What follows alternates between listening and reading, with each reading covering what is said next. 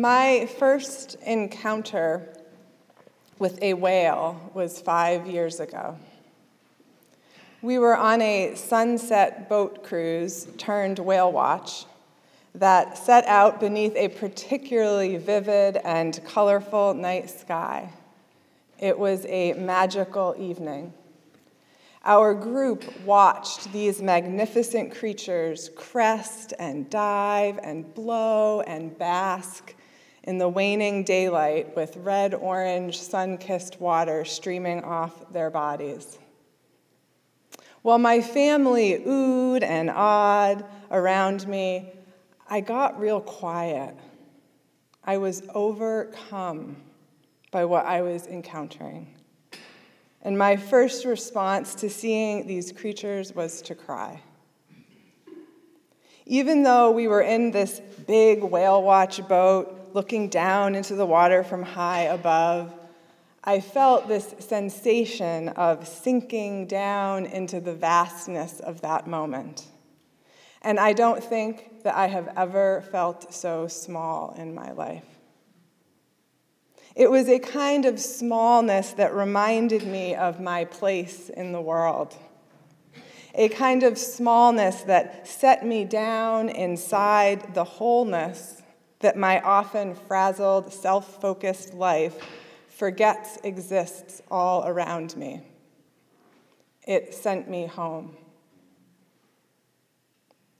Rebecca Giggs, in her book Fathom, The World in the Whale, explores the incredible lives of these magnificent creatures and what they tell us about the health of our planet and where possibilities for healing and change might emerge. Did you know that whales are responsible for half of the air we breathe? Whale feces fertilizes the ocean's phytoplankton that not only remove vast amounts of carbon dioxide from the air, but also provide half of the oxygen on Earth. Literally every other breath we take comes to us from whales. Whale diving and migration patterns churn and till the ocean up and down, circulating nutrients that support the ocean ecosystem that this planet relies on. And even in their death, whales' centrality to life cannot be overstated. When a whale dies out in the open ocean, this amazing process of resurrection begins. Known as whale fall, the whale's body begins to sink to the ocean floor, moving through water columns into and out of currents, falling deeper and deeper beneath the surface. And as it falls, organisms arrive to begin their own life cycle, dependent on the nutrients the whale's body offers. Over time, an entire ecosystem begins to flourish in the wake of the whale fall. A whale fall, Giggs says, is tantamount to springtime, supporting organisms that exist in no other place on Earth but on the whale fall. And for some, even just one particular species of whale. Whole species have evolved because of the fall of whales, and these ecosystems thrive for decades, often as long or if not longer than the life of the whale. Giggs writes of her study, "Whales I saw can magnify the better urgings of our nature and renew those parts of ourselves that are drawn by wonder to revise our place and our power in the natural world." So I invite us on this Earth Day Sunday to descend into the depths of the environments that we call home. Deepen into the fathoms of some of our most intractable and impossible challenges, and look toward this earth as a teacher, and in our learning, maybe recover and revise our place on it. Most climate scientists would agree that we have moved beyond an age where we will be able to completely stop or turn back the clock on climate change. And this movement has brought with it a stark reality of the world we face. We are moving into an age of adaptation, where we have to address the impacts of centuries of inaction and lean into these changes that are already well underway. Impacts and changes that will not be felt proportionately. Whale bodies absorbing the results of our pollution and poisoning of waterways, animal species going extinct, countries and communities with less power and economic means, the most vulnerable, face the greatest loss. There is much to grieve here, hope to let go of, possibilities for healing that are no longer viable. But this time of adaptation doesn't mean apathy or complacency. Numbers and statistics alone separate us from the depth of life and connection that we exist in. Even if our actions on this planet continue to pull us out of right relationship with the world and its people, we are bound up in the systems around us. And there is something deeper here to bring us back if we sink into relationship and connection.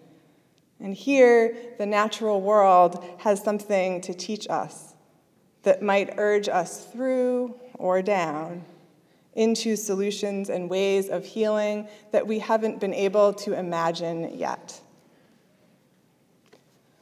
Writer and activist Adrienne Maree Brown, in her book Emergent Strategy, explores how the natural world offers wisdom and guidance on how we might solve the complex problems we face. Fungal networks underground, she tells us, teach about interconnectedness and detoxification.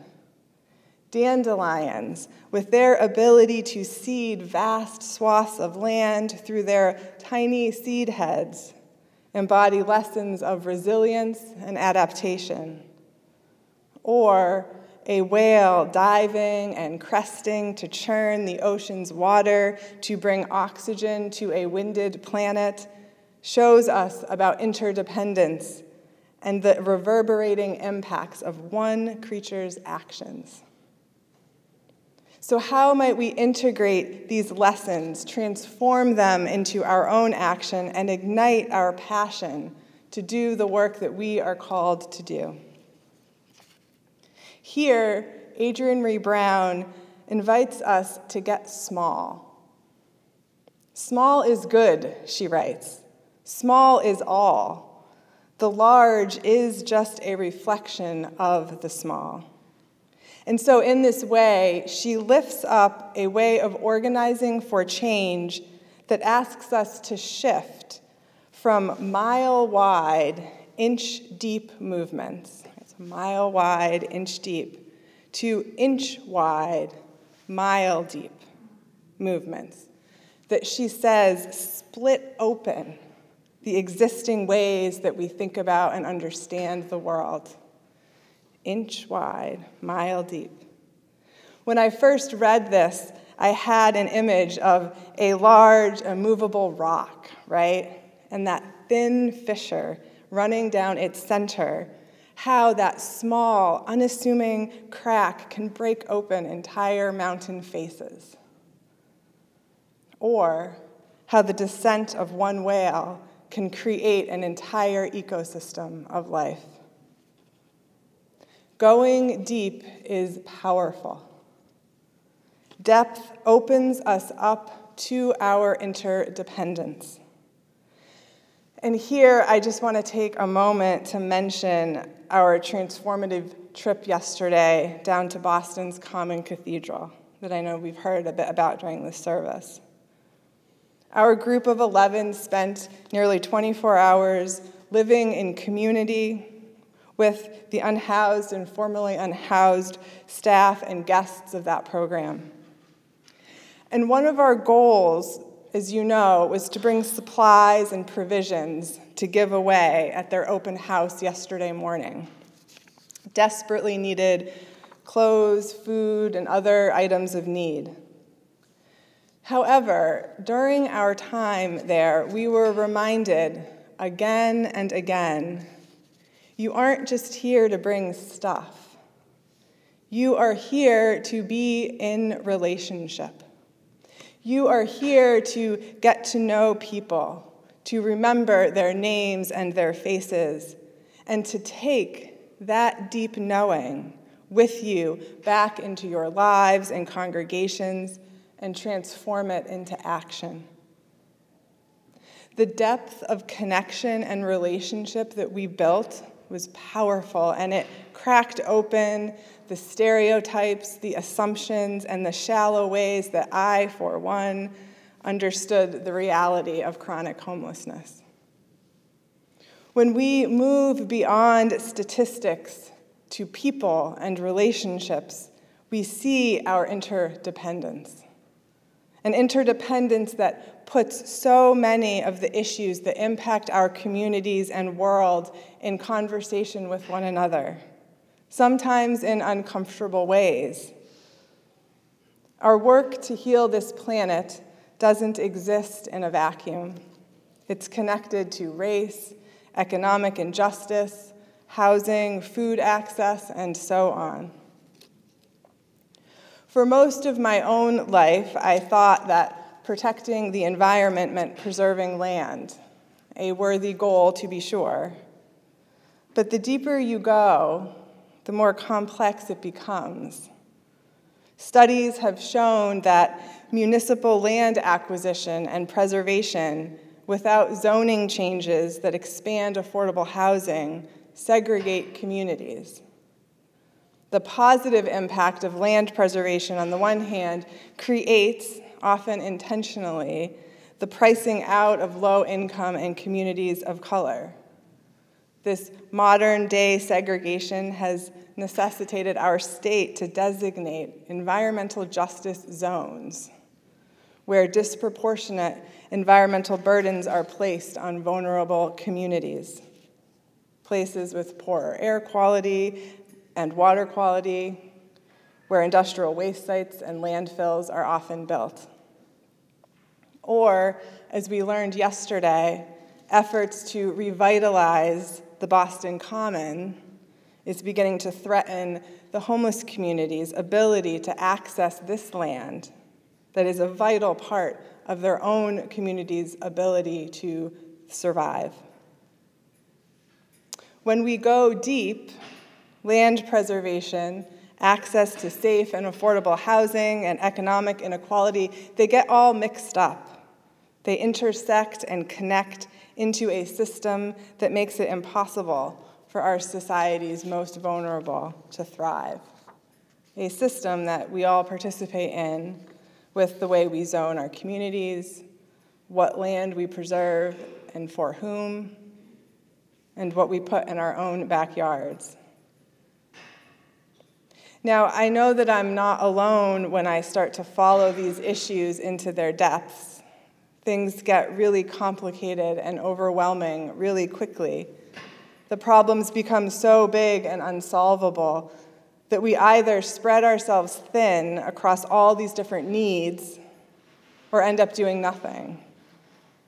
But we know that for those tangled up in the systems around us, they can't get away. So what if we stay? Not just deepen into numbers and statistics, but take a lesson from our natural world and deepen into the potential for relationship around us.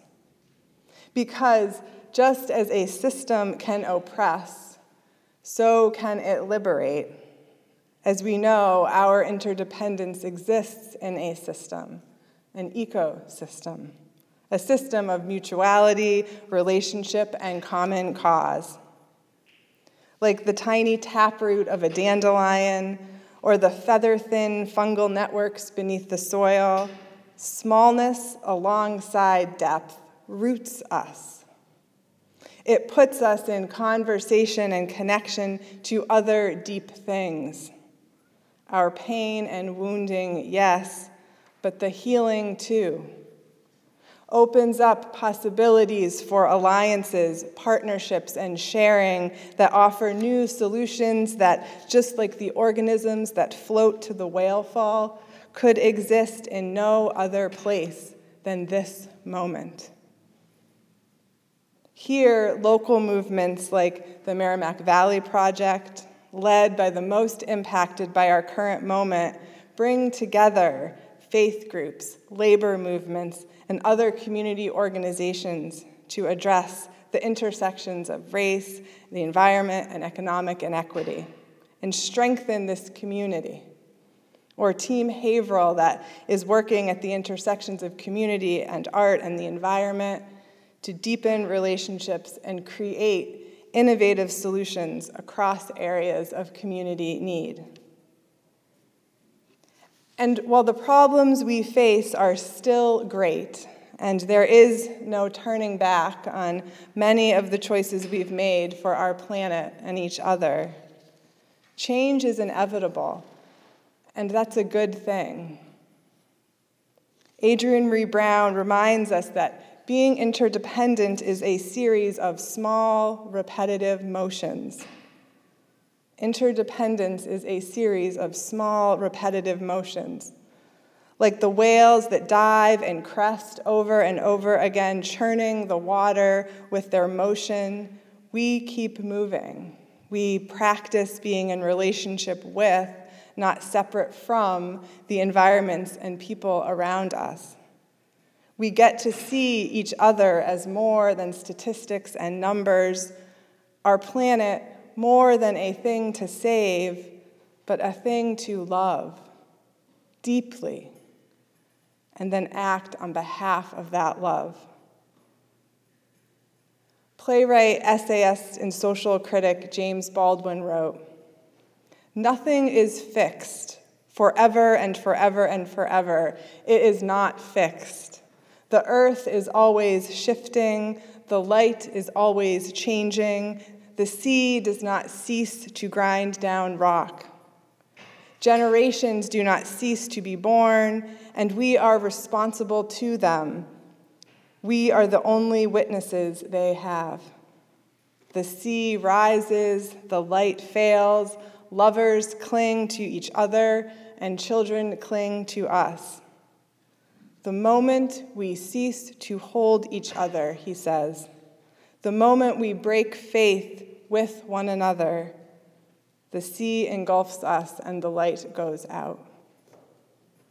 This sacred and holy work is the gift and the challenge of our faith to live into this interdependence, the web of life of which we are merely a part, over and over again. This is a call for us to look around right here in our own community and lives and ask ourselves, what is my inch wide, mile deep? Where can I root in, and who is around to entwine with? To follow the complexity of challenges, pay attention to the places where our interests intersect with systems of inequality, and deepen into them. Listen and build relationships with those most impacted by the choices we make. Choices that remind us that our liberation is bound up with each other's. And to do this over and over again, because the fullness of time is long and we have fathoms to go. Instead of resisting our descent, may we lean into the motions of our fall and don't forget to hold each other along the way.